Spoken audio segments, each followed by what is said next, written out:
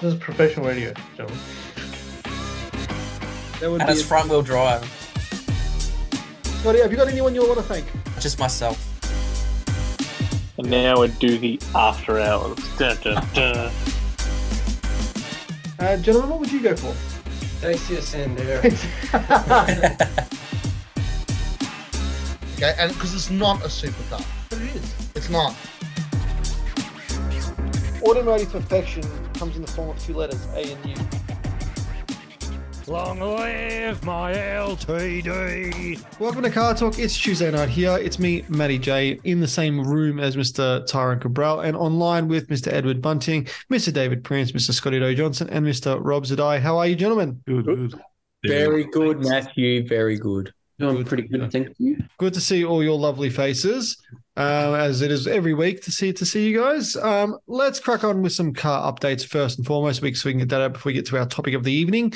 So we haven't seen Mr. Bunting in a while. Mr. Bunting, you've been up and about, but you've been a very busy man. That's true, yeah.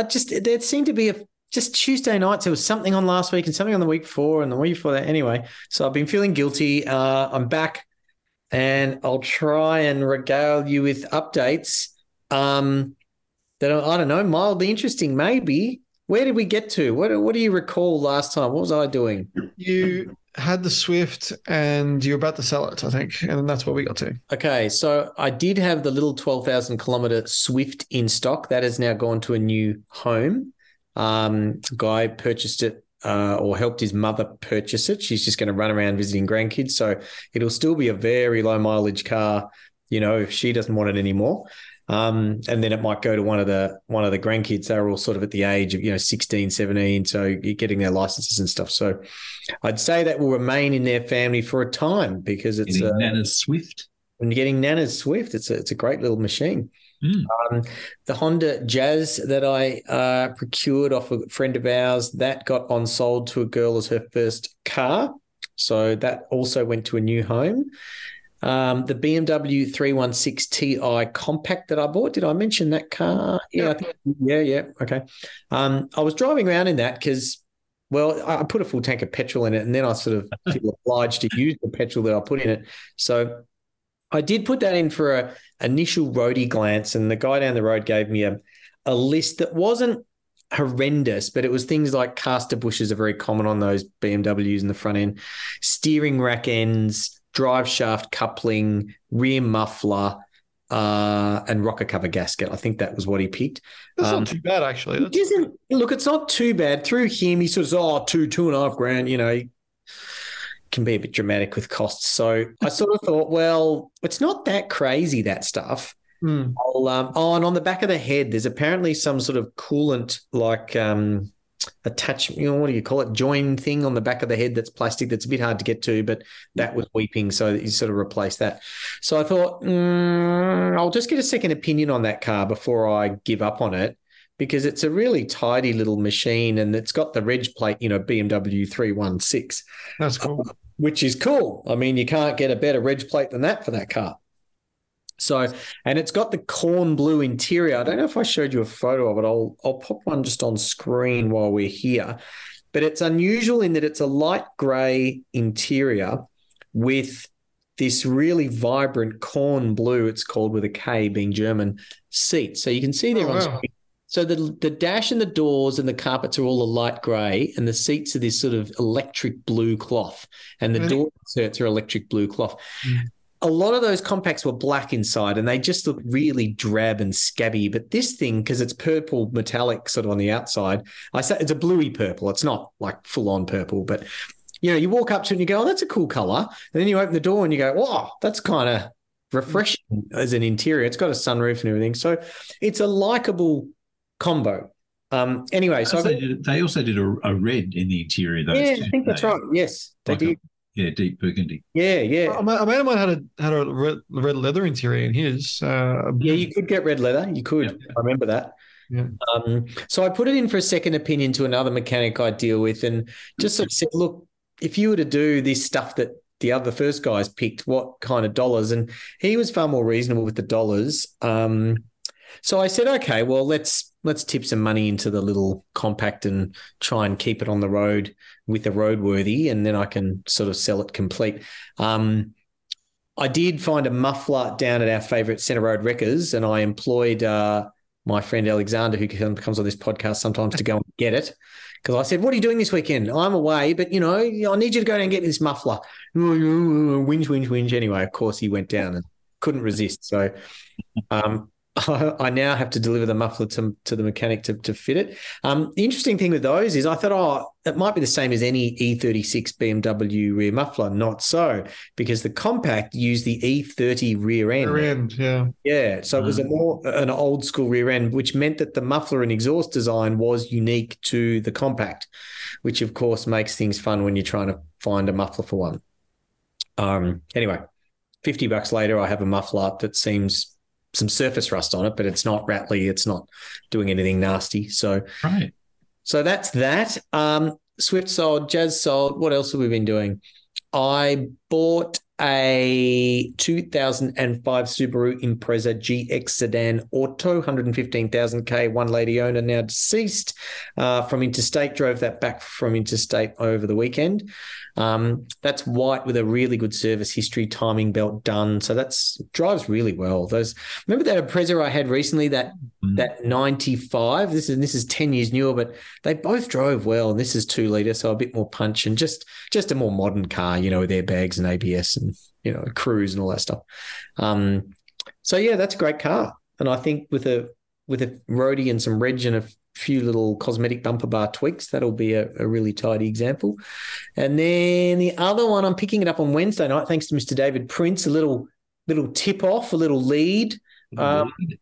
Is an 06 Yaris hatch 4-door auto, done 141. Very good history with one family owner, but cosmetically a little bit tired. So faded roof and the front bumper's a little bit not right. So I'll tip some money into that because the rest of it's a good car. I've just got to make it look as good as its interior and its servicing is.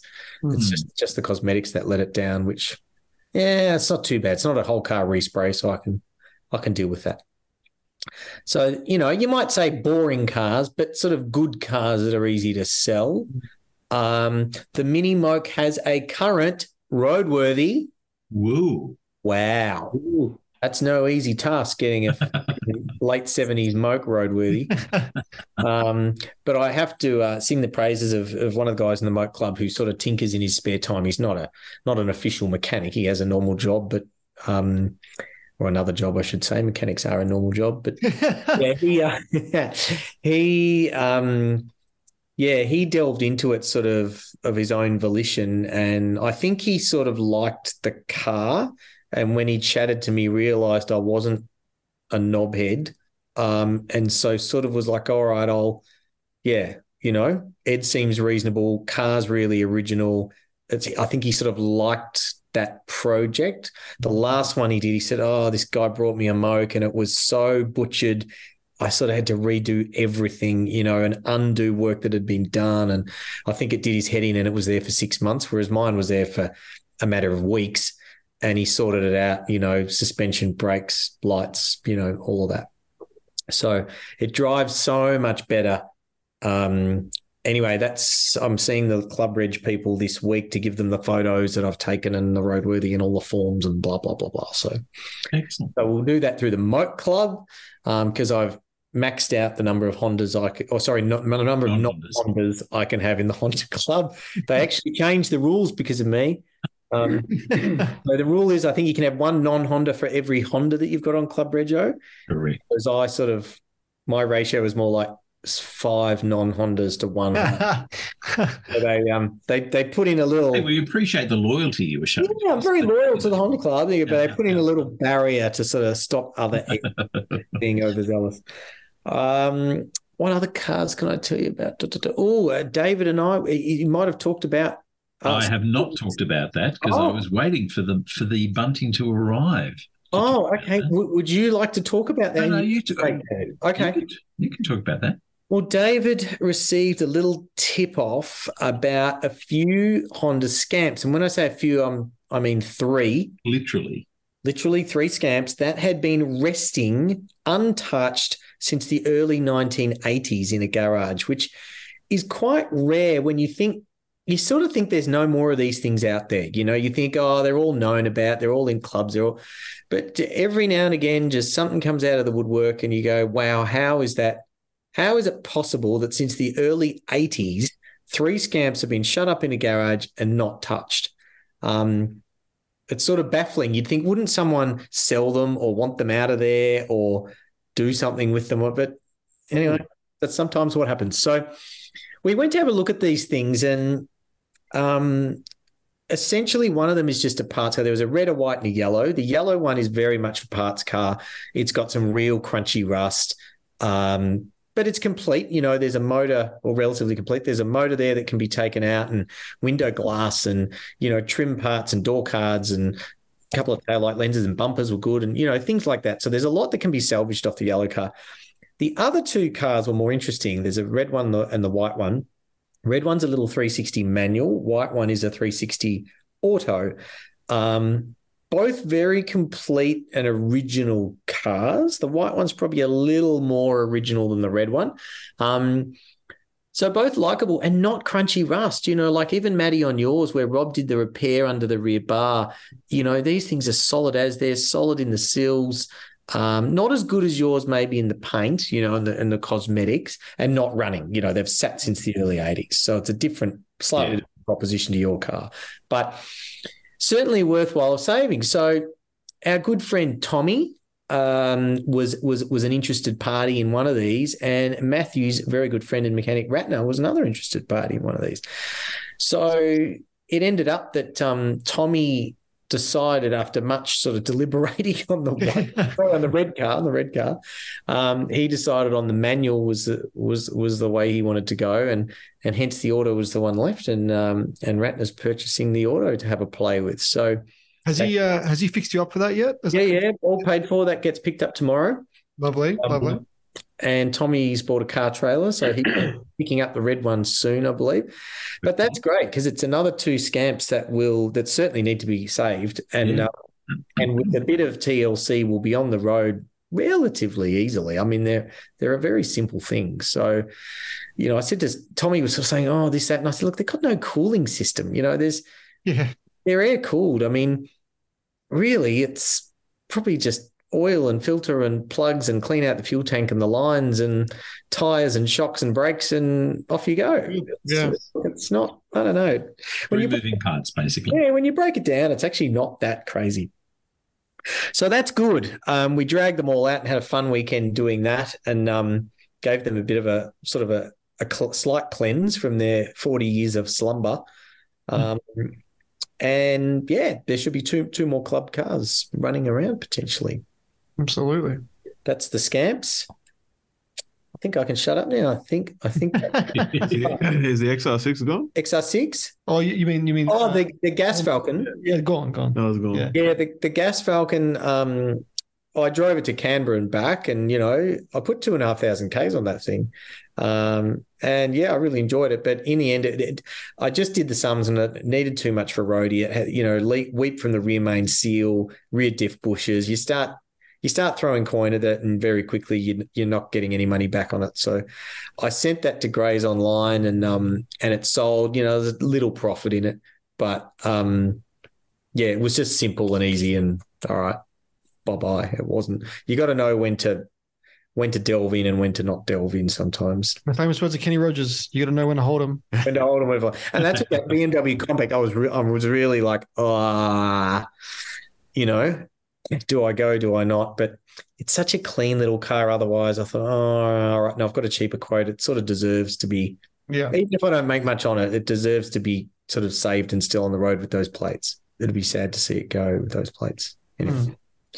Oh, and the 74 Civic is still lingering in the background. That will be sold in the next month or so.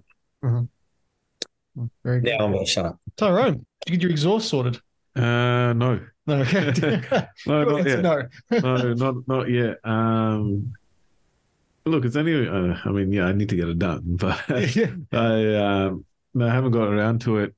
Just see if I can get some time, maybe this week, depending on what I've got It's not bad. scheduled. It's not Yeah, bad. it's only when you start it up. It's just a bit. Once you drive it off, it's not too bad. But yeah, it's just something that's touching, rattling against the body somewhere. But yeah, no, it's just fine. Nothing else really. Just I've been driving it around as usual. No future plans as yet. I'm just gonna see how it goes. Most likely might I don't know, just keep it as is. I did say I wanted louder last time. You did, yeah. That we went out, but I think we just leave it as is. And then after the wedding, I might look at getting something a bit newer. Okay. But I don't know. I'll still see if I'll maybe just keep it as a project car. Maybe. Yeah. Look, everything is good. It works internally. Yeah. Just needs a good cut and polish, buff it up, and I think everything else will be all right. But yeah, we'll see how we go. Sounds good, Mr. David Prince. I had a bit. Well, I've been playing around with a Scamp sitting in my garage, just cleaning out bits and pieces and making a little collection of things that it's missing from my stock of stuff. The amazing thing about those cars too, Ed, when we went to pick them up, they had all of them, the tyres were flat as pancakes, literally like completely no air in them whatsoever, as you'd expect having sat there for 40 years. We stuck one of those little Ryobi air compressors on them and pumped all the tyres up and rolled them all out of the garage. That's great. There were no brakes locked on. There were no. Oh, there was one. One had a little bit of a brake lock. Yeah. Yeah, and we were able to free that. And what was looking logistically like a bit of a nightmare to try and extract them with Pajeros winching them out and all that sort of thing. No, we just pushed them all out, on air in their tyres. So it was pretty remarkable.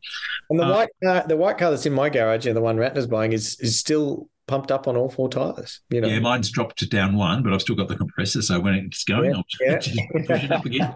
Well, that's it. Ratner's going to roll that on out tomorrow to the tow truck, so it'll be fun. Beautiful. So I actually got the LN out on the weekend, and which is the little panel van version of the Scamp that I've got. There was a K-car meet at Born and Thread in Bayswater, which is a screen printing place. I'd seen it on Facebook. So it was a bit of a K-car gathering. Don't quite know. There was not as many K-cars there as other cars, but there were plenty of little trucks and quite a few of those Suzuki Carry, Davey Motor Group Suzuki Carry vans and Carry utes and stuff. I took the N1 and my mate drove the LN for me, friend of the show day to day. Got a couple of problems, as is always the case when you don't, you're not running them all regularly. It's sat there for too long without, and out of sight, out of mind is the worst thing for some of these cars, of course. It's got a couple of little electrical gremlins with the lights and stuff I've noticed. So, and David's saying that the fuel gauge only works when the lights are on, and then the left-hand tail light's on all the time, and then when you brake, the second filament comes on that light, but it only comes on the single. Anyway, I booked it. It sounds very Land Rover-y, don't it? Does. It does, uncharacteristically so. Very un-Honda. Very un-Honda, yeah. I know. So that car had sat for many, many years in a backyard before it was salvaged and put back on the road. But yeah, I feel bad that it just hasn't been used as much as it should, because it drives sweet as a nut. The funny thing was I did that in the morning, and then we're actually going out for lunch. So and the other problem with it is that it needs a battery. So you jump start it and drive it, and then it won't start again, sort of thing. So good thing is that it weighs 400 kilos, and there were about 100 people standing around. So we push started it out of the K-car meet, and no one could believe how light it was. And of course, he just dropped into second and just off it went like a little train. So I followed him back to the factory, and I came back to Mount Waverley, and then we were going out to lunch out in Kilsyth. So about 3 hours later, we were coming out of the lunch place, and I was waiting to turn onto Canterbury Road, and the traffic's all going past, and there goes the Scamp with David and another guy in it, so 2 people in it, and a bonnet strapped to the roof rack. So he just popped up to pick apart because he needed a bonnet, and that was the only thing he had that had a roof rack. So it was doing the business and On the rounds. yeah, so I rang him a bit later in the afternoon and said, "Oh, you've been busy today, like." I saw the Len out on Canterbury Road with a bonnet on the roof. Oh, I should have rung you. He said, "I'm so sorry, I should have rung you." I said, "No, I'm happy that it's been driven." Right? He said it runs so well, and that car, I think I've mentioned before, the donor engine that I had for it was actually out of a Z coupe, so a Z360 coupe, which was basically exactly the same engine, except the difference is that car has full synchro on the gearbox, and the Scamps didn't have synchro. So it actually drives sweet as a nut. The gear shift is just lovely in it. So, and that's a 40,000 mile engine originally. So it's a very low mileage engine. So, yeah, I wouldn't want to drive it too far given the electrical gremlins it's got at the moment, but he didn't seem to mind, and, yeah, it was put to good service on the weekend. Good work. Yeah, so I'm still waiting on. I still have my red Scamp still has no rear brakes because the brake place who assured me, yeah, we can sort that. We can't quite find the seals for the 916 seals for the rear wheel cylinders. So they're doing the laps of old suppliers and some of their sort of country contacts to try and find a box somewhere of old 916. You might have to buy a few of them, David. Well, yeah. I said, this doesn't bode well, does it? I said, if it's that hard, and I'm not completely au fait with braking systems, but I don't know if a wheel cylinder can be adapted from something else to fit. Oh, they can, yeah. It can be done. What about your mate in the US? He restores these things. He must have a supply of those. Yeah, he probably would actually. It'd be like getting blood out of a stone, I'd imagine. But I was going to say, David, define mate. That's right. That term loosely, but yes. Yeah. I mean, the thing is, that stuff can all be remanufactured as long as someone's got the sample. That's right. That's right. But then that takes it to a whole other level. You've got to find someone that does it, and you've got to do it in time. And I reckon think it'll be ready for the weekend, which is. But the van is operable, David. Yes, we'll see about that. Yeah. Oh, because it's also got a broken bonnet cable, that car too, now, evidently. Well, the red one or the van? Oh, the van. The van. That's okay. You don't need to get into the bonnet. No. Well, you do. You've got to jumpstart it. Oh, there's that. But no, I'm not a fan of jump-starting cars. Batteries are not a huge amount of money. Put a battery in it. You need to jump-start it. Turn the key. That's how they get. That's right. Yeah, that's how that works. Yeah. Yeah, I think that's a bit me for it. I think that's probably enough. Mr. Rob, updates with you. Speaking about batteries, a friend of mine actually went to jumpstart his boss's car from their golf buggy that they've got down at the workplace, and they wired it all up, went to start it, and the golf buggy's got 24 volts, not 12. Inside the management system, the whole car was totaled. Oh no! What type of car was it? It was a Jeep Cherokee. Yeah. Oh, well, probably a good thing. Surprising that the buggies have 24 volts. We don't have 24 volts. That's actually... What did it fried the whole electrical system. Fried the entire electrical system, yeah. And it was literally written off. Yeah. Wow. Holy crap. There's a lesson for you. Yeah. So, yeah, that's another thing. So I've just been doing a bit of light reading, road trips, Road trip. Yes, very nice. Ultimate Australian road trips Australia. I like that. So my wife got the book, so I could start planning our road trip around once I get the van built. So I've been searching for parts and water tanks, grey water tanks, because apparently you're not even allowed to go into a national park if you don't have a grey water tank in the van, believe it or not. Really? Are you serious? Yeah. Oh, really? So got to kit it all out with the water tanks, and so I'm looking for bits and pieces. I started to get nutsert kits and put nutserts throughout the entire chassis so I can bolt up the roof and bits and pieces. So bought the nutsert kits, all the battens, and done some research with an RV guy who can actually do some of the joineries rather than me doing it, so I can save some time. I can sort of do bits and pieces, and he'll sort of work in with whatever I do, so it's real good. So I found a guy just down in Braybrooke that'll actually fit out the RV for me, the van. And so that was one thing. So apart from that, Oh, my son-in-law acquired a 2002 KQ laser. Yeah. Got a little love tap. The father-in-law ran up the back of an Amrock and the tow bar, bent the bonnet, smashed the grille, done a bit of damage to the bumper bar and the right indicator lens.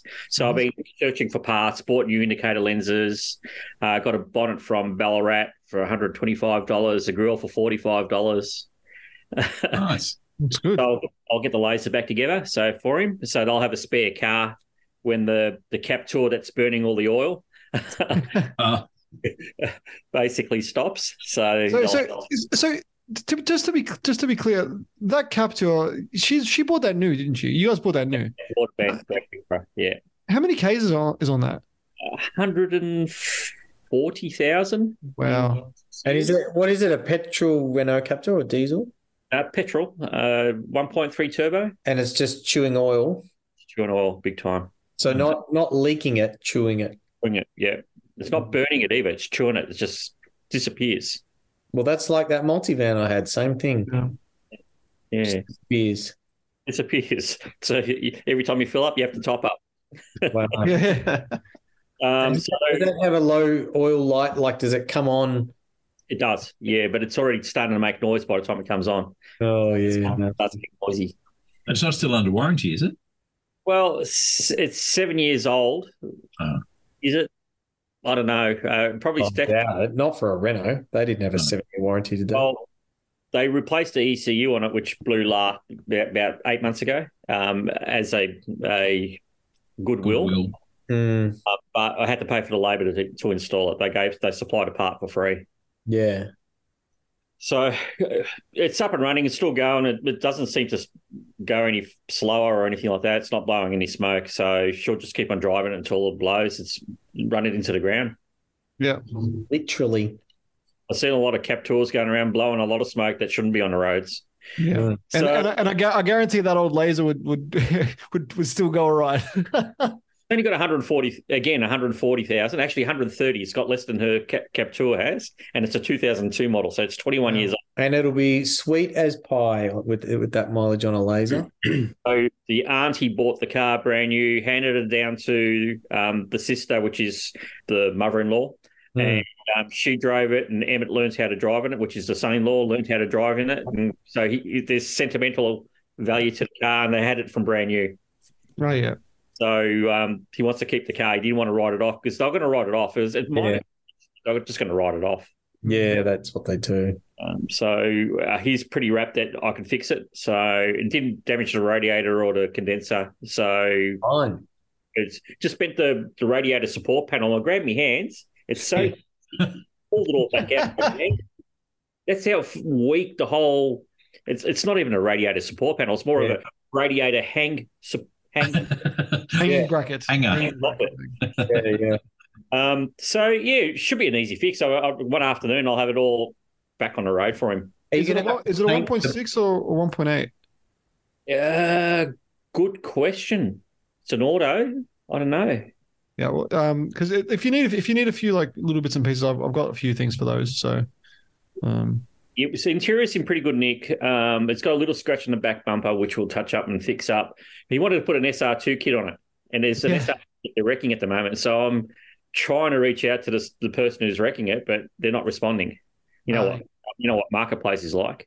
But there's one at Geelong Pickapoo, isn't there, Maddie? Or is there nothing left on it now? I've taken a few bits off that. It's already been picked.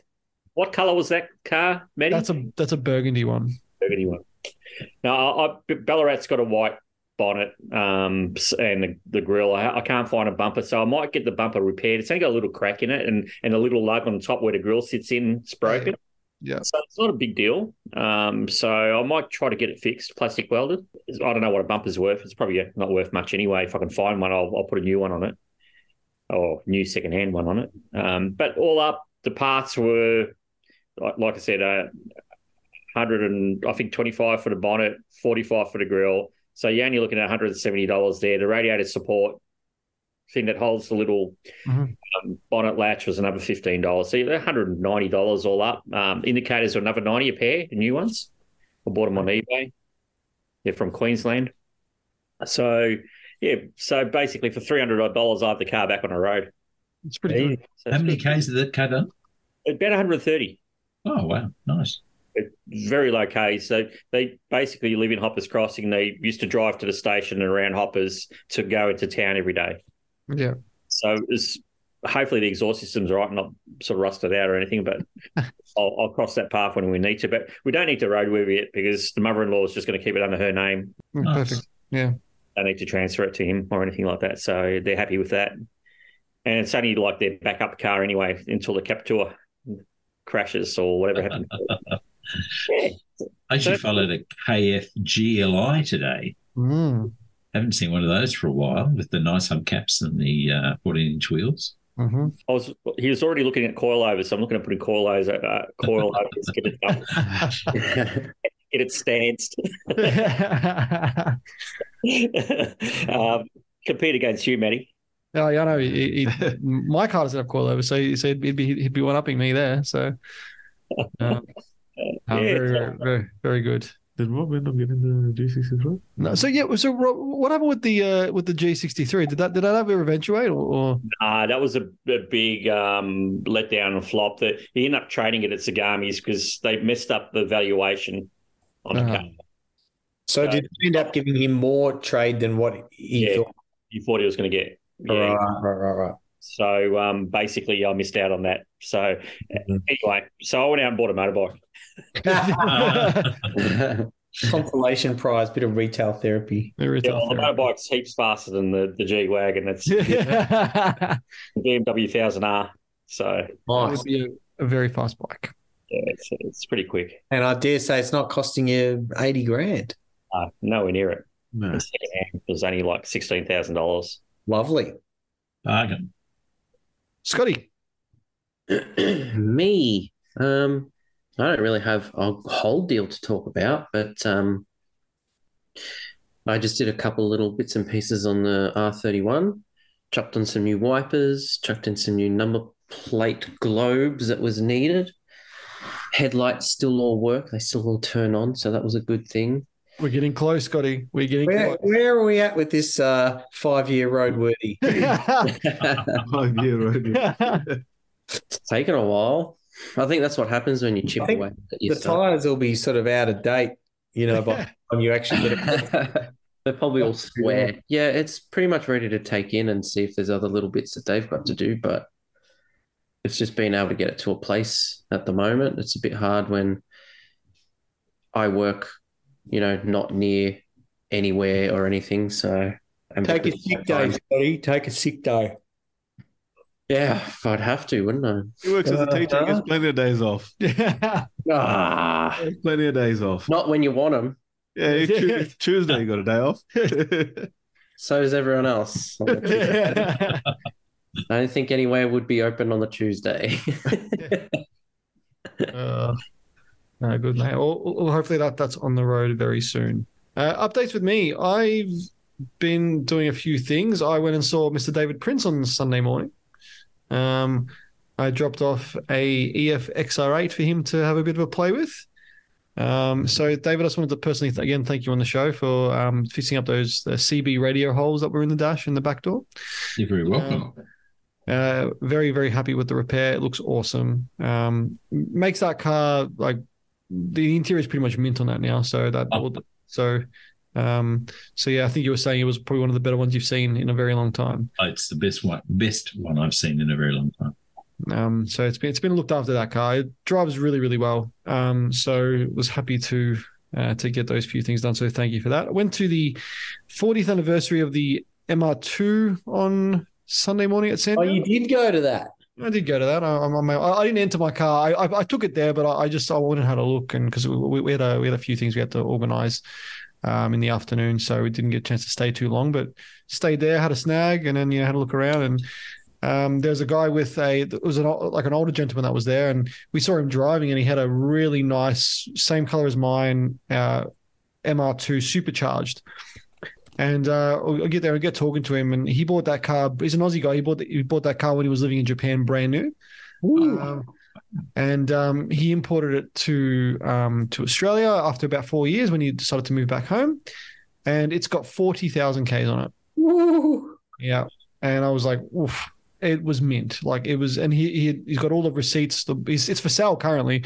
All the receipts, all the purchase documentation, all the importing documentation. Like How much you want for him? I think he wants 34,000. Too much for you, Ed. But it is the best one I've ever seen. Like it makes mine look like 34. That's for those Ks in that condition. It's not, and superchargers. That's not crazy. it's not great. And the one owner car, and like obviously it's a grey import, but it's a personal import he's been the only owner of the car its entire life. It's always been garaged. I think that's on the money for that. That's not bad. It's spot on the money, to be honest. Like it's mint. Like I mean, it had a little door ding on the side of the door, but it's all original apart from that. And I had a good look at it, and it was upgrading. Sell yours for 25, and No, I mean, I'm happy with mine. Mine's an Aussie delivered as you would like, Edward. Too low miles for you. You like a high miler. I like a high miler, and I like the story behind mine. And If the Speedo doesn't start with a 3, you don't want to know about it. No, it's like if it doesn't have a 3 in it, like this way, I feel weird having a Fiesta with under 10,000 Ks on it. It's like it doesn't feel right.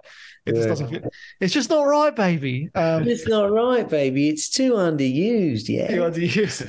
So yeah, it needs to have a 3 in front of it for me to even prick my ears up. But so that was it. Steph actually drove the MR2 there, and she obviously she followed me when I dropped off the XR8, but she's like, yeah, I'm not going to say it because she's like, but I do enjoy driving this. I'm like, yeah, I knew you did.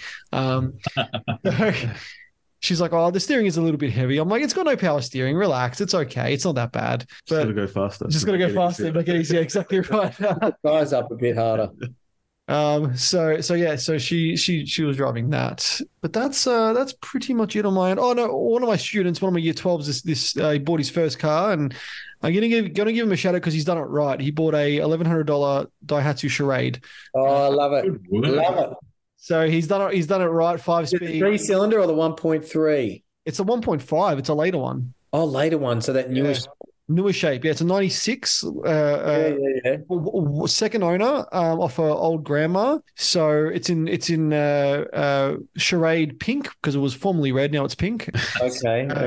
5-speed, aircon, no steer, and he's wrapped. He showed me all videos and everything. Like, oh, look at my car. It's so good. And for me, that's doing your P plates right. You know what I mean? Like $11 love it. $1,100. It's only got 140,000 Ks on it too. Like we're really quite low Ks for its age. You go for another 30 years with nothing done to it. Pretty much. So 1.5, and he reckons he's like, oh, well, this will be a cool car to daily, but also do Nugget Nationals in. So every so often to take it to because 1.5 liters. I'm like, yeah, that'd be a cracker for it. So he's really really excited. He's when he rocked up to school today, the grin from ear to ear. He's one of my year 12s actually. So he came in to do his exam, and he showed me in, and he sent me a video on Teams before of him picking it up this afternoon. So he's really really wrapped. So yeah, that's how you do your P plates. Cheap car and fun and learn how to fix it and learn how to enjoy. I'm liking it. But anyway, moving to tonight's topic, gentlemen, of car companies. Now, car companies in general, they, as a rule, they like to entice their customers by having a cool model. And for example, Ford's good at doing this. They'll have a model called, let's say, the Mustang. The Mustang. Yeah, and then they will bring back a name like Mark 1 or Mark E. In this case, Mark E, and then they'll bring the name back for a car or version or a different version of itself. So like an electric car. Honda's done this recently with the Prelude. They've announced that as coming back as an electric car, but they also did it with the Acura Integra, which is now a 4-door. Well, I mean, they were some 4-door Integras back in the day. We never got them, but just a 4-door only, it's a left-hand drive only, and people were a bit underwhelmed because it was supposed to be a bit more of their sportier car. So my question to you guys is, it's more basically, do you think it's a cash grab? Do you think basically that what they're doing is wrong? And do you think, is it okay that companies bring back nameplates for electric cars or cars that don't represent what the car originally was? So a lot of people had this issue with Ford because they seem to do it quite a fair bit when they brought back the Ford Puma. So we never got the original Puma, but the original Puma was a much loved car in the UK and Europe because it was based on the Fiesta, but with it was a two door, it was a bit more spunky. It was actually a really good little chassis and good car to drive. So people were very annoyed when they brought it back as an SUV or a crossover. So is it okay that car companies do this? And if so, how can they do it? If not, why? That is my question to you guys. What do you think, Tyrone? Didn't Ford do the Ranger? They bought not the Wild Track. What was the one below that? After my one came out. XLT? No, it was called something else. I forget the name of it. Let's look it up. FX4? Yeah, it was that. So FX4 they've had on other cars in the US. Yeah, okay. But having it on, yeah. Yes, okay. So they bought it out. Yeah, that's the one that they bought it out. I reckon. I see it like I think it was a cash grab because people were not many people were going for the Wild Track because obviously the price was going up through the roof. Yeah. And then and not many people were going for the XLT because it didn't have much options in it. So like they bought out the FX4, sort of like a mid-range, more sportier looking kind of a thing. And I think they thought that, okay, if we can push this, which is in the middle of those two, they'll try to get as many people obviously as they can to purchase it. But yeah, I was just looking at the other day actually at the Wild Track, the new ones. Man, like it's gone up to like 80 grand. They're not cheap. Yeah, I know. 80 grand. I remember I paid when I bought mine. 50s? I paid about, well, with the extra stuff that I did, I paid 60. Wow. So I paid like 5 grand extra for like wheels and tinting and all that. But like it was originally 55 or something like that. And now it's gone to 80 grand. I was like, damn. So the same car virtually. My brother spent, I think, 70 on the new one, 72 or something like that. But it's a lot of money. Like it's yeah. But yeah, I see what you did. Like that, they just put a nameplate because like, the FX4 is a famous nameplate in the States, but that was for their big trucks. Yeah. And for them to put on a small truck was a bit interesting that they did that. Gentlemen, what do you guys think? I think some companies do it well. When you sent the topic around, the car I immediately thought of was the EMAC with that horrible Mustang motif on the front where the grille should be. Yeah, and I don't think that's a good idea on such an iconic car as that. I don't think, like the fact it's an SUV and it's electric and all that. I don't think it has any connection. But you think of things like when the second generation Monaro came out for Holden. Even I don't think it was a commercial success, but the new Beetle was when that came out. That was pretty funky. I think about 2000 they came out. Yeah.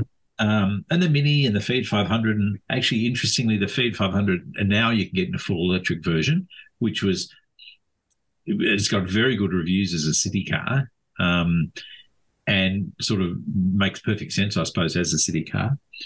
But all the cars you've just mentioned are very true to sort of originals. The original, that's right. Yes, the Beetle was on a Golf chassis, but it's very obviously a Beetle to look at. It's all curvy and, Exactly. I think that's when they do it well. That's when they do it well. Like Monaro, it was a two-door Commodore, and the original Monaro was a two-door Kingswood or whatever. It fits. That's right. It's when they, there's nothing Mustang about that bloody E thing. At all. It's like, just call it something else. The fact that they put the Mustang name on it, like they were trying to give it some, I guess, panache, Mustang panache. But at the end of the day, I mean, Rob, you're a Mustang owner, and you've had a few. Did it make you say, what are they doing? Like, because it was like, why would they call it or are they trying to entice people to say, you know what, it's got Mustang heritage. We can give it some Mustang in there. The club is saying the same thing. They go, why are they naming it? But the reason behind it is, from what I heard, is that Ford America needed to name it after the Mustang for their emissions. They can't keep on making these V8 petrol guzzlers and get compensation. Yeah, because it does have to sort of balance out, doesn't it? Yeah. Like Aston Martin made that tiny little Signet, that, and it had to be. I mean, it's obviously an Aston Martin. That's the brand, but I would have thought though, Rob, it wouldn't matter. Like as long as the brand evens out, maybe within a model name it has to even out. Well, that's all I know. That's all I understand. So why they named it? They call it the Mach-E. It's not really the Mustang. It's Mach-E. And it's got a horse on the front of it. A little, yeah. Well, it could be, yeah. Look, a lot of people in the club. We actually went out on a club function about a month ago, and Ford Australia actually brought the Mach-E and the new 2024 Mustang to show us. And they let us sit in the Mach-E and go through it. And it's quite a nice car. It is a nice car. So apart from the name and the naming of it, it's not a Mustang, and it never will be a Mustang. But I've never had an issue with the car. Like from all the reviews, it's actually quite good. But the issue is tarnishing the Mustang name that's got a lot of racing heritage, it's got pedigree. It's a name that's got pedigree, and that kind of like what are you doing? That's a bit strange. Before they launched it, they actually had 1,000 horsepower Mach-E drifting all four wheels. Yeah, so they can get stupid power out of them. So it's if you want performance, you can get the performance out of them. But it's still electric, and it's not the shape of a Mustang. It's a 4-door. It's totally different car, really. Yeah. So, but apart from that, what can I say? Go, David. No, you. I was going to say, if you're going to bring out an electric car, I think it needs to be, something sounding vaguely electric, like Bolt or Volt, which have both been taken already, I suppose. But don't go back trying to drag the Prelude. Oh, I'm sitting on the fence about the Prelude. Well, hang on. What is the new Prelude supposed to be? Full electric. It's interesting. I did see the concept car at the Japan Mobility Show, which used to be the Tokyo Motor Show, is all electric. But there is talk that there's going to be a hybrid version of it. Okay.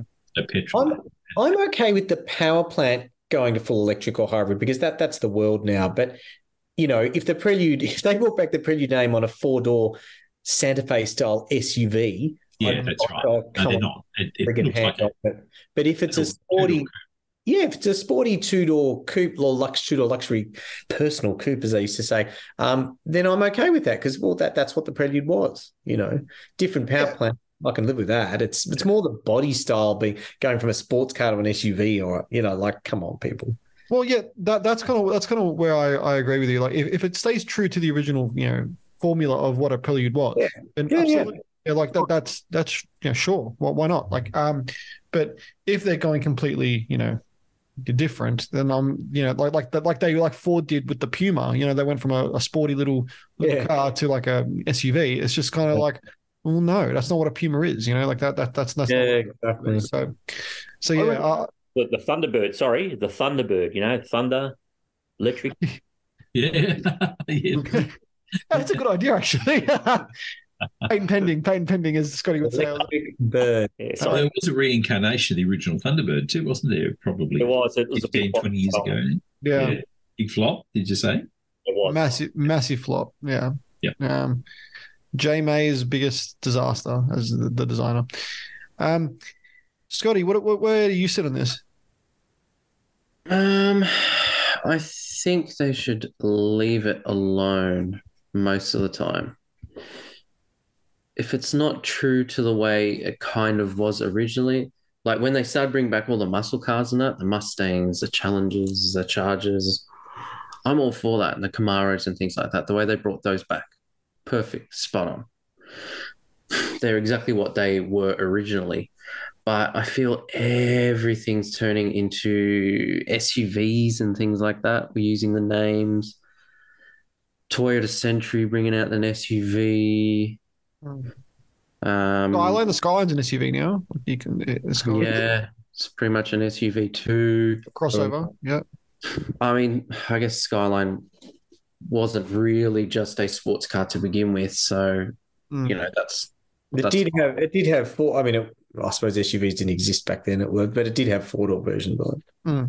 Yeah, they had four doors versions. They use as taxis and things like that. So that's fine. They had their base models and built up and stuff like that. But when you're talking about the Mustang, for instance, that makes no sense. There was no boring real base model of a Mustang that was, that was pretty much a sports car, even if it came with a 6-cylinder and stuff. That's what it was aimed at. So I think they went the wrong way on that. I feel they just try and bring back the names because they own the names. It's probably easier to use those names and come up with a new one and then copyright it and everything like that. They already own it, so it's a lot easier just to use it. I think that's what a lot of companies are doing. There was, I can't remember now, but there was a company that just put down to extend their name of cars that they haven't built for a while. I can't remember what it was. I was reading about it, but anyway, and they've extended the life of that. And a lot of the times it looks like they might build something, but they just hold on to the names. Yeah. It seems to be. You get people like Nissan who had Pulsar, and then they go, oh, no, we're going to call it Teeter. And then you realise that's a big mistake because no one liked Teeter, no one knew what it was, and they should have just kept Pulsar. What'd you say, Rob? Dualis, then it turned into a Qashqai or... Oh, yeah. Yeah. I don't know where they come up with some of those names. You can't even pronounce Qashqai. Like, that's ridiculous. If you can't spell it, don't put it on a car. Yeah, especially with the way it's spelt. Don't you want something that people can actually read and it looks like what it says? Pulsar. I can read that easy. I know the word. Pulsar. Very easy. Pulsar. Yeah. Qashqai does not look like Qashqai when it's written. No, it doesn't. It's yeah. Do you think the Germans do their electric cars the BMWs, Mercedes, maybe even Volkswagen? That they're starting to bring out a equivalent of their SUVs in electric, their sedans in electric, and they're quite consistent in the way they're rolling them out. Well, from what I've heard, the e-Golf that was released well and truly, I think almost 10 years now. The e-Golf's been around a long time, like overseas and everything. Was very well received and didn't have any DSG failures or issues that come with VW engines. But that was well received and like when a car's done right, when it's a Golf fundamentally, like to drive, is actually a good car. I've always said like they're actually nice to drive. Like they're all things well. But maintenance wise was bad. So maybe an e-Golf's a good option. But like there are other offerings now. Like VW is struggling to sell the iBuzz and all that stuff. Like they don't even have them here yet. Gosh. I wonder why. Gee, at $100,000, they probably put themselves in a limited market, I'm guessing. Yeah, I completely agree with you. So they look spectacular. They look amazing. In the UK. They look really good, but not $100,000 worth of good. I would actually. That's a VW that I would own. Like I would happily have one. That is a cool car for me. That's like but see that holds the essence of like the original combi van for me. And it does it well. And that's like textbook 101. How to reincarnate a legendary shape. But yeah, price wise it's just a bit ridiculous. But yeah, I don't really know. It's interesting that you bring that point up, Rob, because there's so many electric variants and so many model variants of all the cars that they sell. But we in Australia don't get a big range, but then again we get like 40 ranges of the CX-3 that you can get here, which David and I have spoken about on this show before. Yeah. So it's interesting that how that works, but I don't know if it's supply. I don't know if it's because we're too far away they can't be bothered. I don't know. Or they're like, Australians don't have the infrastructure just yet. So it's mostly that, I think. Like there's lots. The take up was significant in the UK. But it was even sort of slowing down over in the UK. But I don't know, all the BMWs, and I do work for a couple of BMW dealerships, all the electric ones, they just look to me a bit like a bad 3D copy of a BMW. Yeah. They look weird. It's like the plastic, the fake grille on the front is too plasticky. The wheels are they're probably more aerodynamic, but they look like they've got sort of plastic. It looks like they've got those transit covers that cover them while they're in, the factory. Yeah. I find them really jarring. They look weird. They look like what are those bucktooth animals? I forgot what they're called. Beavers. They look like beavers. Yeah. Funny. But especially the obviously the IX, not IX, or the XI. Well, I don't even know what it's called. I saw one the other day. It's the 7. It was this huge behemoth of a car. And I had to double check. I'm like, what is that? I'm like, that looks horrendous. I actually said that it actually looked vulgar. It looked overly. Did you say was it an XM? XM, I think it was an XM. Yeah, that's what it was. Hideous. Vulgar. Like $300,000 or something, aren't they? And I'm like, who the hell would happily spend $300,000 and open the garage and see that? I'm like, that is just, what the hell were they thinking? No. If I opened my garage and said, "Yeah, I got an XM," and show my neighbor, my neighbor would be like, "Mate, I wouldn't be seen dead in that thing." And I'm like, look, it's interior wise, it's pretty crazy, and I've watched a few things about it, and like people talking it up. Oh, look how cool it is. I'm like, yeah, it's cool in the inside and the functions that it can do, but I'm like, could you live with looking at that every day? And I just think I couldn't. I'm like, it's horrendously bad. Like it's I don't know what, like Scotty, we've talked about BMW styling department before. They're on the piss, man. Like they've gone complete. They've gone mad. They've actually gone mad. Design in October during the Oktoberfest. Yeah. The October design. You know how when they brought out earlier on the 5 Series and everyone was like, "Oh, look at the back of it. Yuck." That's actually kind of aged well. Yeah. Around the V10 M5 era. I can't remember what E60 model those on is. Yes. They actually aged well, and you can look at them and go, nice kind of handsome car. These ones they're pumping out now, especially the fronts of them, there's no way that is not going to age well. I cannot see just looking at that later on going, handsome looking front end. Love it. No way. I mean, David's going to disagree with us. He's disagreed with us throughout the Chris Bangle era, but I think now an E60 5 Series is a really good looking car. Like, I think it's aged quite well. I still prefer an E39. That's my favorite 5 Series, but I think the E60 is a much more modern looking car.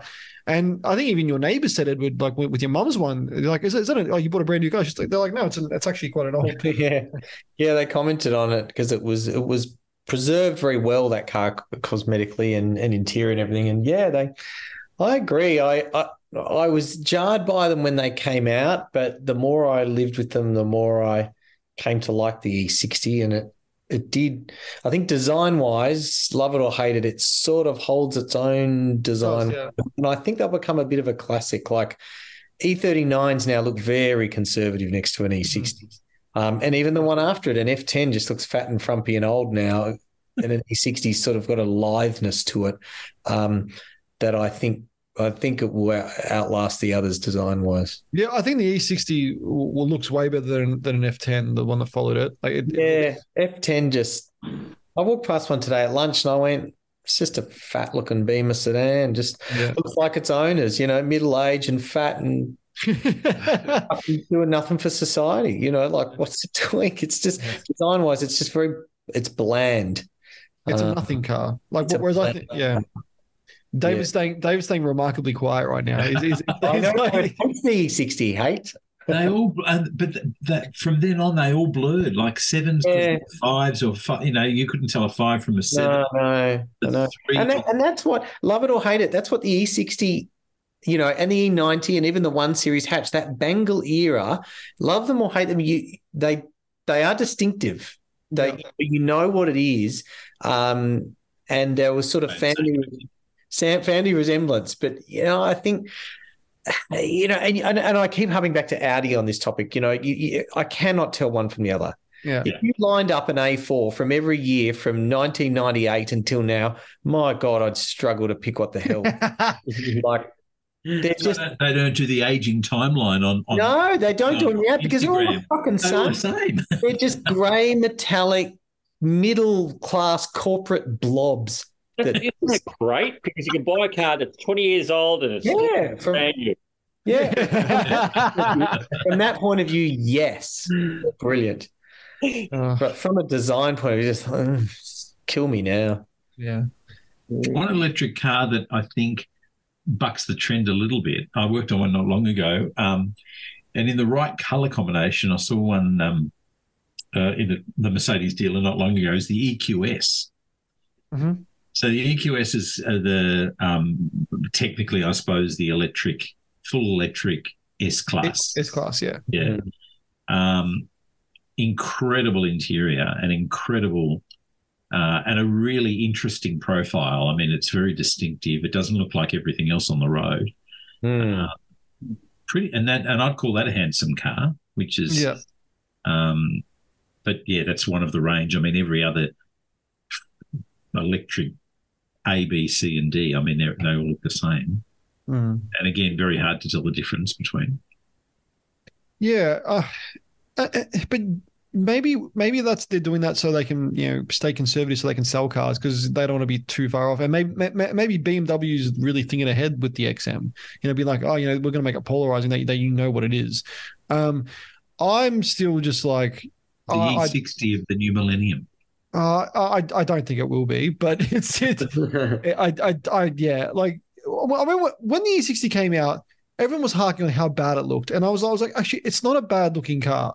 I thought the proportions were right. I thought. I mean, the 7 Series was horrible. Like, there's no denying. Never liked that. That was a shockingly bad car. But the E60 I thought was it stood its own, and for me, it's still a good looking car. But yeah, anything new like that's kind of. I mean, the new Model 3 Tesla that's coming out looks virtually the same as the outgoing one, and it's and Teslas look like a Mazda 6 hatch. That's quite actually what they look like. Yeah. Basically, my mate, that one I helped him buy, lives down the street from me, like that 2011 Mazda 6 hatch. That's your Model 3. Yeah. Yeah. It's almost the same. He's got that metallic red. You can get that in the Tesla. It's the same. So Rob, there's no point in upgrading your Model 3 because just go buy a 626. Go buy a 626. Suspension's a lot better than a new Model 3. Well, what was that, Rob? The suspension's a lot better than a new Model 3, but it has no added stalks or drive stalks anymore. All that's gone. Wow. Really? Bloody hell. Yeah, it's all in the screen now. Oh, God. Cost cutting. I don't know. But anyway, back to the topic before that we're discussing. If it's done right, I think we can agree with that. That it's okay. But could you see a Ford Falcon coming back for I know it won't as an electric SUV? Would that just would that just if that's the only way they could bring the name back? They're like, they'd probably call it a Territory, wouldn't they? Because they had an SUV called a Territory. Well, they did have an SUV called a Territory. They'll probably bring Territory back as an electric, maybe. Yeah, but they'd more likely do that than Falcon. Well, correct. Like I think they wouldn't want to shit on the name as per se, like other companies might have. But then again, it would be good if they bring back the Falcon electric as a wagon. As a wagon, yeah, Falcon wagon. That'll be good. I don't know. So, which companies are doing it right, and which companies do you think need to pull your head in? Pull your head in. Which ones do you think? I think a lot of these big SUVs electric SUVs have been a flop. I think Ford are pulling back on their F-150s because they're not doing too well. They're not meeting the requirements or the range that they were expecting, especially in cold weather. When they're towing loads. So there's for certain applications, electric vehicles are just they've lost the plot, I think. Yeah. You can't have a truck that is meant to pull weight and go for long distance to be an electric car. It just makes no sense. I don't know what the pull weight. It just Can't do the long Not distance. very far. Yeah. But like exactly. Well, but like the concept's good. The concept's like the idea is good, but in So practice, it can't work, No, right? but like you'd rather have that as a hybrid. Yeah. You'd rather have that as a hybrid. That makes sense. Then okay, if you're not pulling a load or whatever, you can still save on a bit of petrol or whatever by using the hybrid part of it. But then when you need it for what it's meant to be used for, you can then it uses the hybrid up to a certain stage, and then when it can't, it just hops over to your petrol or diesel or whatever and carries on. Well, they're doing that with the Ranger. They're bringing a Ranger, hybrid Ranger. yeah. But it's going to go for 45 Ks. Yeah. Where's it going to go? It won't even get me from my house to the city. 45 Ks. Mazda are bringing out the RX-8 or RX-7 with the hybrid Wankel engine that's going to power. Rotary. If that actually eventuates, that'd be cool. Like I think that'd be a way to bring back the rotary. Because we're all fans of the rotary, in some aspect, in one way or another. But yeah, I don't really know. I'm see like Tesla saying with the semi trailer, or the Tesla semi, that it will be able to pull as many big loads as like a big Kenworth and everything, and have the range like 400-500 miles of range. I'm like it's gonna have to, that thing's gonna have to weigh like 40 tons to be able to, with all the battery packs, to be able to do that. Mm-hmm. It's gonna break roads. It's not gonna stop. Like how is that even functional? Like how is that gonna work? I don't know. I hear they're already trying to change the road standards for the Tesla trucks so they can actually hold the weight that they've got to go down the roads. Our roads have got no hope. They're already can't even handle light cars. Yeah. Yeah, you think puddles are bad now? Electric Hummer, that's probably the only one that's might sort of meet the requirements. It's more of a city car and it's a show car than really an off-road car. Oh, jeez. I don't know. All right, so let's break this down. So are we in agreement that you can bring a name back as an electric car, provided you keep the essence of the car? Yes, I agree with that. I'll allow. You David, he says he will allow. Yes, okay. Scotty? Yeah, I'm the same. David's and Rob's nodding his head. Now, if it's a sedan, bring it back as a sedan. Yeah. Don't bring it back as a crossover, or bring it back as a ute. Yeah. Well, here. So then that's the other flip. That's the other part of the coin, right? So, can you bring back like a name, for example, like what Ford did with the Puma, as a completely different car? Is that? I mean, yes, it's still based off the Fiesta, but like it's not what it originally was. Even though it's not electric, it's still kind of tarnished the name.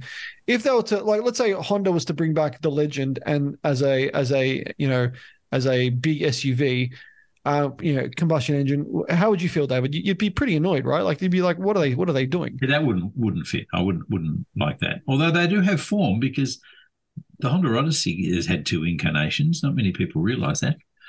But in the 70s, if it was a 250cc powered four-wheel go-kart, basically. Yeah. And then it came back as a people mover. That's true. That is true. Mm. Mm. But what you notice is what it turns into is what you remember. Yeah. Oh, I think there's something in that for all of us. And a lot of people just won't remember, so it won't make it. You change something, whatever it comes out as, that's what everyone will remember it as, and they'll see it as a flop. So even if you drive around in a nice Honda Legend or something, people go, "Oh yeah, that's the thing that turned into that SUV that we hate," and that's all you will remember it as. You don't remember what it used to be like. So it tarnishes the name, and it completely ruins it. You think of Puma, what do you think of? Yeah, I think of the new sneaker, the new one that just came out. You go, yeah. That's all I can picture in my head now, because it's all you see, and it's just tarnished it. So, but then doesn't that also then ruin the history of the car? Like, that's for sure. Yeah, like like if you imagine you say like the, I don't know, like what famous guy, like the Holden GT, yeah. Like let's say Monaro. Let's say a Holden Monaro. Like imagine that and you bring it out as a different car, then all the history that it's built up till date is just gone. Yeah, it's just gone because now you've just taken not even the name, but like you've taken the shape of the car and everything else and changed it into something different where people growing up now are going to remember that car as that. Exactly. When you talk about the Monaro, they're going to think about this, not what it was. Yeah. Like a Monaro people mover or something. Like, oh yeah, you'd be like, oh, the Monaro, yeah, that fits 7 people and stuff. Oh yuck, yes. That thing raced at Bathurst? What the hell? But see, like I think about minis now. Like I think the new minis have tarnished the mini name. Like there's the they're freaking huge. Exactly. Yeah, like it's not a mini anymore. It's not a mini. Like you like ruin the name. It's kind of contradictory to the name. Like minis are bigger than my Fiesta. Like and bigger than my Laser. And I'm like, how is that mini? Like what is going on? When they brought back the BMW, when they brought it back, like BMW originally with that mini, I'm like, yeah, it had to be a little bit bigger, but it still kept that same essence of being, a small little car. Yeah. Now they're freaking huge, man. There's like now you can actually fit 4 people in the back. Yeah. Now there's crossover minis and shit. I'm just like what is this? Like I don't know, dude. It's the Fiat 500C or whatever it is, or the Fiat 500X or for the phone. The X is the 4-door version. Oh, like it's on the Cherokee. What are they doing? Like why do that? I tell you what worked. Bringing back the Ford GT. That looked like a Ford GT40. That was they nailed that back in. That was done right. That was have you ever seen one in real life? No. They are a beautiful car. Like they're a pretty car. The new one. No, the one that the Ford GT from 2005 when they brought it back to look like the GT40. They are actually a beautiful car. Like to look at, all the little details are like they're stunning. They're actually stunningly. They're a pretty car. And that you're right, Scotty. They nailed that. Like they absolutely freaking nailed that car. Like that was they 110% nailed it. And even the one that they released recently, like it looks like a supercar. Like it's it's fine. It's going by its lineage. It's what it was. So it won Le Mans, and then it actually virtually the same. The only difference between that car and the road car was essentially the tires and the transmission. Apart from that, it's the same engine, same everything. And they took that car and won Le Mans and then sold it to the public. So for me, that lineage is perfect. Like that's how you do it. Like that's you're going to do it. You do it that way. But I don't know. I hope they don't bring a Vespa back as like a Harley Davidson or something. That'd be funny. Adventure Vespa. Yeah. I want to take out the hog. You mean the Vespa? Yes, the Vespa. That's anyway. Gentlemen, car quiz time. David Prince, you've written our car quiz for us this evening. I threw one together, so apologies if David can't win this breakfast. So the reason why David's done this is because he's like, I'm sick of winning, so I'll just. Oh, now come on. He needs a break of winning all the time. It is a break of just making us look bad. Letting us have a chance for once. Just for that, Matty, you can score. Okay, I was getting it ready anyway, David. So punishment. So we've got Ed. Sorry, we've got Ed playing. We've got Scotty playing. We've got Tyrone playing. We've got Rob playing, and we've got myself playing. So it is the Car Talk car quiz. David Prince, it is your version of the car quiz. So you can take it away. Okay, here we go. Car quiz. Question 1. What car am I? I haven't done one of those for a while. Oh, yeah. Named after a long extinct civilization, I was manufactured between 2000. Ooh. The Aztec. Well done. Well done, Scotty. The Pontiac Aztec. Pontiac, isn't it? Pontiac Aztec. Yeah, very nice. Well done. Well, Scotty, somebody put him out. Too Scotty, easy, obviously. He's on fire. Scotty, do you want a score check? Yep. You know what? That's history nerd.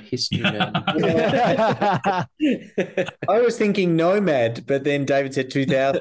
Oh, hang on. Bonus. Yeah, score check. Thanks. Score check. Oh, yeah, score check. So, Scotty, you're on 1. Everyone else on 0. Because I won't last long. So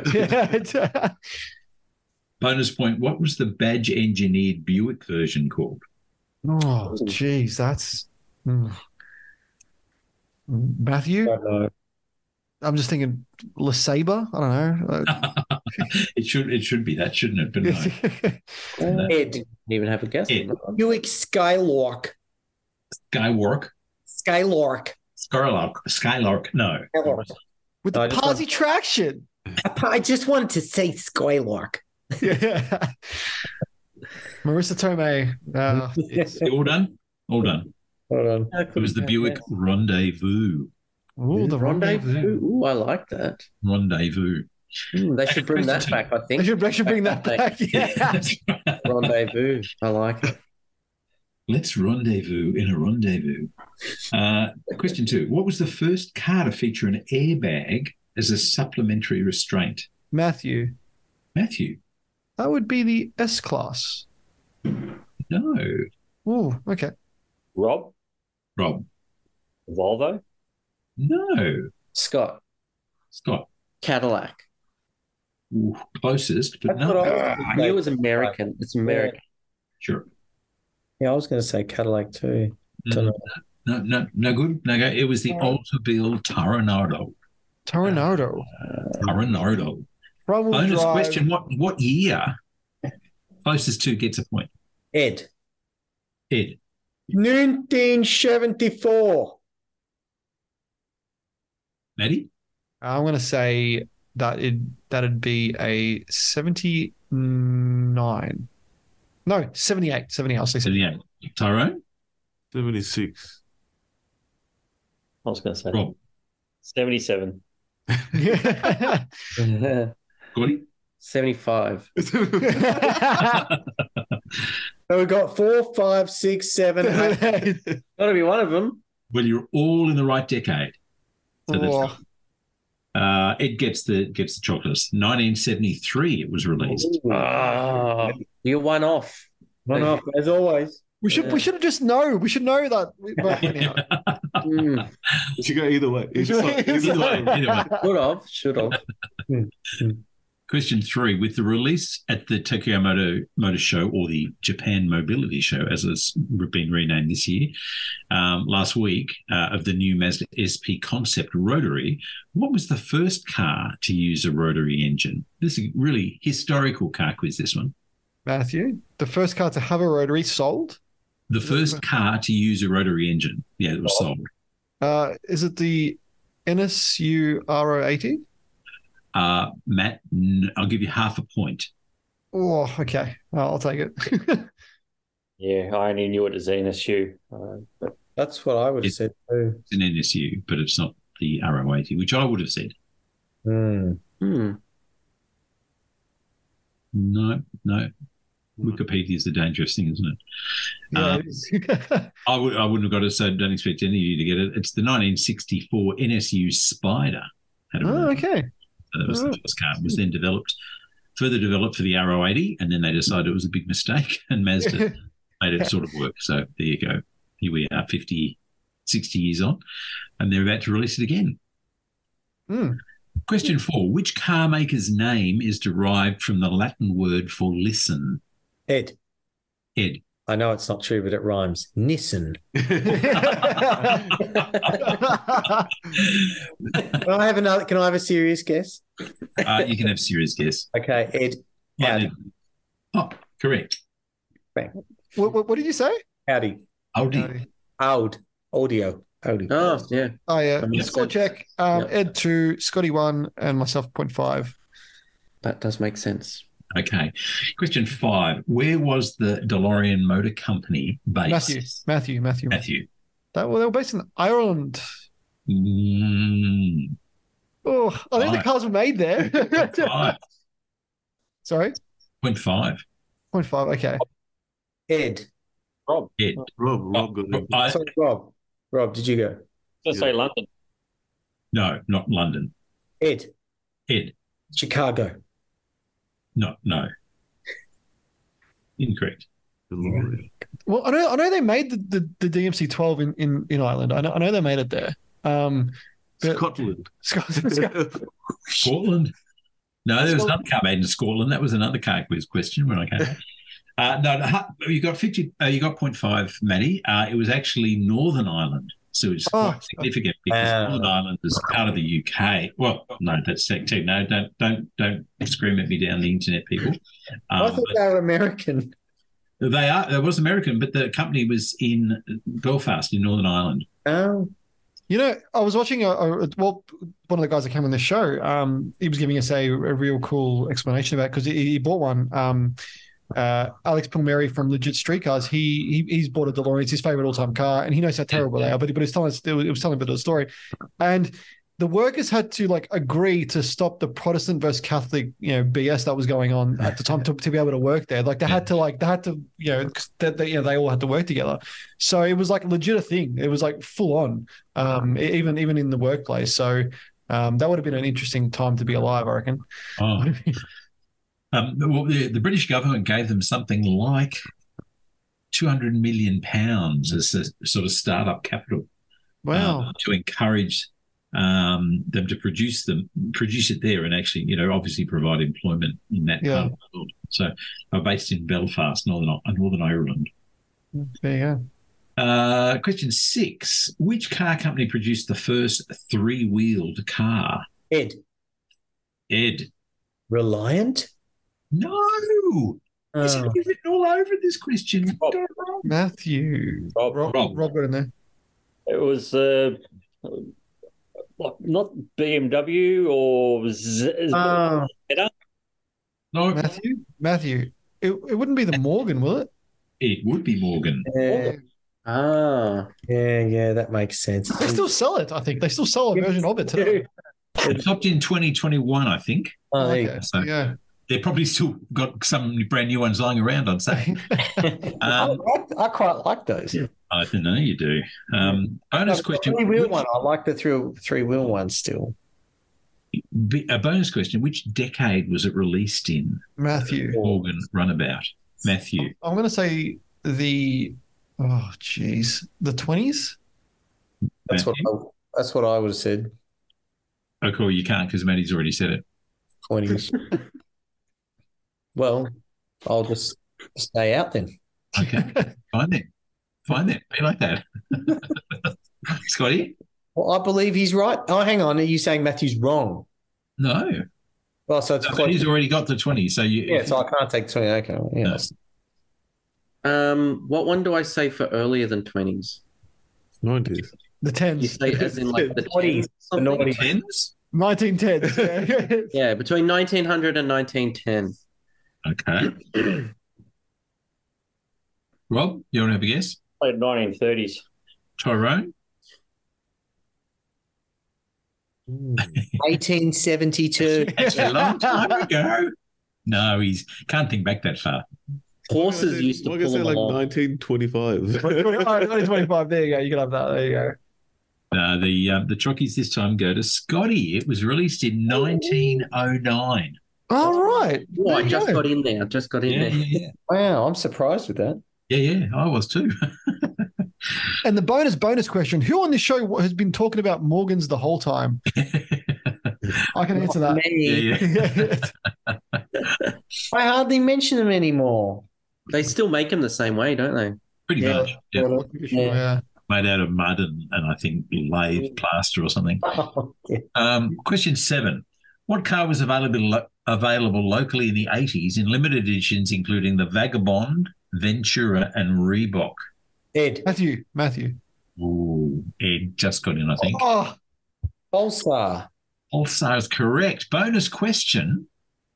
HSV also released a version of this car in the N13 Pulsar shape. What was it called? Oh. Matthew? Was it the 1600i? Incorrect. Oh, okay. Yeah, they had a HSV version of it. Anyone else? Anyone? I'm not sure on that one. Anyone? Don't know. It was the HSV SV 1800. Oh, yeah. Yeah. I know it had a number in there. It just, Yeah. And that had the family 2 1.8 Chimera engine in it. That was the engine that was running at the time. And they sold 65 of them. So there's a collectible. Wow, there's a rare beast. One came up for sale, like a year or so ago, and it was in red and had the full body kit because they had a full body kit. Yeah, had a full kit. And it was only like $6,000. I'm like, that's gotta be kind of rare. Like that's gotta be good value. Very rare, and that's the cheapest HSV you'll ever buy, isn't it? Yeah, absolutely. Question 8, we're up to. What model from a popular manufacturer completes the name of the 2017 Nintendo Switch game Super Mario Brothers? So what was the question, David? I missed. Okay, what name was used by Nintendo? It's also the name of a popular car. Oh, Matthew. Super Mario Odyssey. So it'd be Honda Odyssey. That would be correct. Question 9. What were the trim levels available at launch in the Holden Commodore range in 1978? Matthew. You had your SLE, which would be your top spec. You had your SL. Yeah.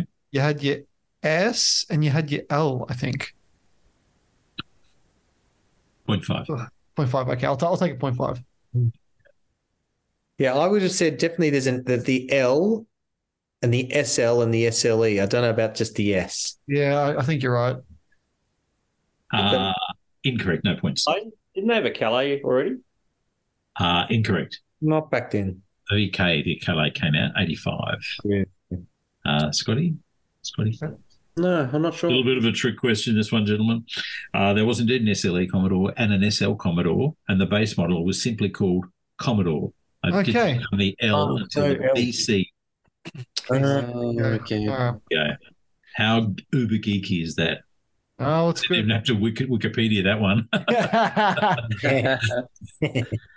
Question 10. Which car maker pioneered the just-in-time? Matthew. Ooh, Matthew. That would be Toyota. That would be correct. Ed. Bonus point. In what decade? Ed. 1980s. Incorrect. I was going to say... I was going to say 80s. Okay. Sorry, 90s, I think it was. Tyrone says 90s. Incorrect, Tyrone. Rob. I'm going to say Matthew. Oh, wait. Unless you... So, Rob, did you buzz in? I think you buzzed in, Rob. Yeah, Rob. Yeah, Rob, 70s. Incorrect. Oh. Incorrect. Matthew? I'm going to say the 50s. Oh, Matthew. Incorrect. Oh, there you go, Scotty. Just buzzing. It's on a plate, Scotty. It's on a plate, Scotty. Come on. Deming would have been in the 60s, so it would have been him who introduced it. Scotty? 60s? Correct. Pretty much all that was left. What a surprise. Could have been the 2000s. That's what I thought. Could have been, but it would have been wrong too. An American introduced it because no one in America would listen to him. Yeah. Oh, really? Yeah. That's it. There you go. And to see it operate is crazy. It's just unbelievable. It's the worst thing ever. Well, here's why. Because Tyrone, you did work experience. Yeah, I worked in there, and every 2 minutes it was like the alarm used to go off, and all you could hear was just in time. Oh, it gave me a headache. I don't know how can people work here for 8 hours? Can system. It all comes in through to convey all the rack. All gets put on the production line. Yeah, it's quite basic. It was pretty easy actually. Rob, you worked on the line as well, didn't you? At Altona? I worked in quality control at Toyota back in the 90s. Oh, really? Yeah. Yeah, at the engine plant. Back then, it was only the engine plant and press plant, and then the press, yeah. Yeah, so about 15 years after that, the actual assembly line come across from Dandenong. Yeah. Oh, yeah. Oh, from Dandenong. Okay, yeah. Mm-hmm. Yeah. It's interesting. I love a tour of a car factory. And then I think the engine line was the first one to leave. So back then, we were putting out about 250 motors a day, engines a day. Wow. Yeah, for the Camry and the Corolla. The Corolla, yeah. through the 3A. twin cam Corolla. Or no, they weren't built here, were they? They were 4S imported. motors, they used to be. What? Sorry. 3A and the 4S motors. Okay. Yeah. So all the Camry ones were knockdown parts assembled here. And all the Corolla parts are actually manufactured machine here. Wow. Oh, what a feeling, twin Camry. Okay. Let you go over that ad. Well, is that the quiz, Mr. Prince? That's the quiz. That's 10 questions. Very nice. All over the Rob. place like a mad person's breakfast. Tyrone, Rob yet to score. Scotty and Edward equal on 3, and I'm your winner on 4.5. No, 4.5. yes, 4.5. Yeah. Dad, I reckon you scored yourself a bit high there. Oh, here we go. Recount. I don't know what's the point of David getting out when you come in. I think you and David need to get out. That gives us half a chance to do anything. Very good, very good. David, thanks for the quiz. That was really, really good. You're welcome, mate. Very They were nice. good questions. I like History that lesson. History lessons, absolutely. I think that's a podcast, gentlemen. one. Yep. Bye-bye. Let's do some plugs. Rob's Fabrications, firefighting, lawn mowing. It's called Robbo's now, not Jim's. Boats, yep. Boats. Sandblasting, shed Sa- building, all sorts of stuff. Yep, burglaries, Burglary alarm systems, Alarm systems, installations, everything. firefighting. Yep, he does it all. Builds the whole lot. Yep, he does it all. Laser repairs now, so Yes. Scamp repairs. camp repairs. The specialist. Hey, just on scams, did anyone else see that one come around Facebook Marketplace with the racing one? Mm-hmm. Yes, Supercharged 600cc engine. Mm-hmm. Oh, that'd be I sent it to you, David. that Yeah, would fly. I have been that- sent it a number of times. I know you would have been. I was the first. Yeah. That has to be a custom-made supercharger kit. There wouldn't have been there wouldn't have been like an aftermarket. It'll be custom. Yeah. That would absolutely fly. I'd be keen to see how that drives. It's not crazy money either. I thought, and he had other scamps that went with Yeah. it. I thought that was not crazy. That's Yeah. it. That's it. Yeah. So, I thought that was reasonably, not too crazily priced. 17 cents. it's the same color as yours, so you could have It the is. original one and the racing one together. Mm. Nice sight. That'd be good fun. Scotty Doe's golf tips of the week.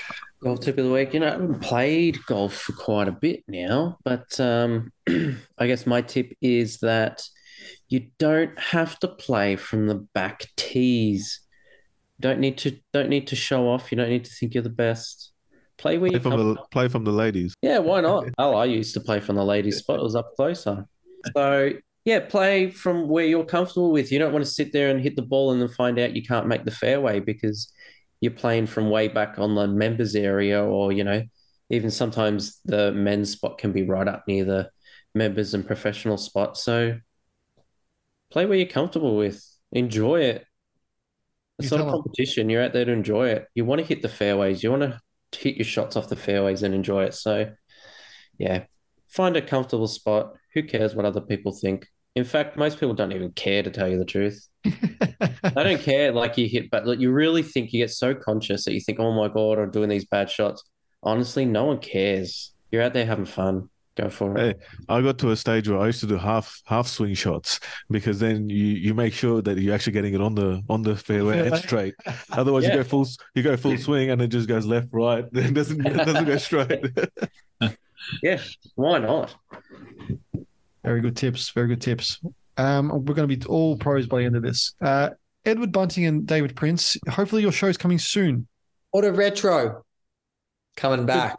I've been doing this for the past 4 months. Bigger and better. Yeah, I know. Yeah, In long format. I'm sick of talking about it, really. Like and share our Facebook page as Car Talk TORQ. Matty J, if you missed any of our previous episodes, they're all up on iTunes, Spotify, wherever you get your podcasting apps. So don't forget to subscribe, rate, and review to us there. Check out our merch on our Teespring store. Go to teespring.com and type in Car Talk Store. Or you can become a patron to our Patreon. Go to patreon.com/Car Talk Podcast and support the show there. Hi to our patrons. Gentlemen, honor as always. And we'll see you next week. Take it easy. Bye. Yeah. Bye.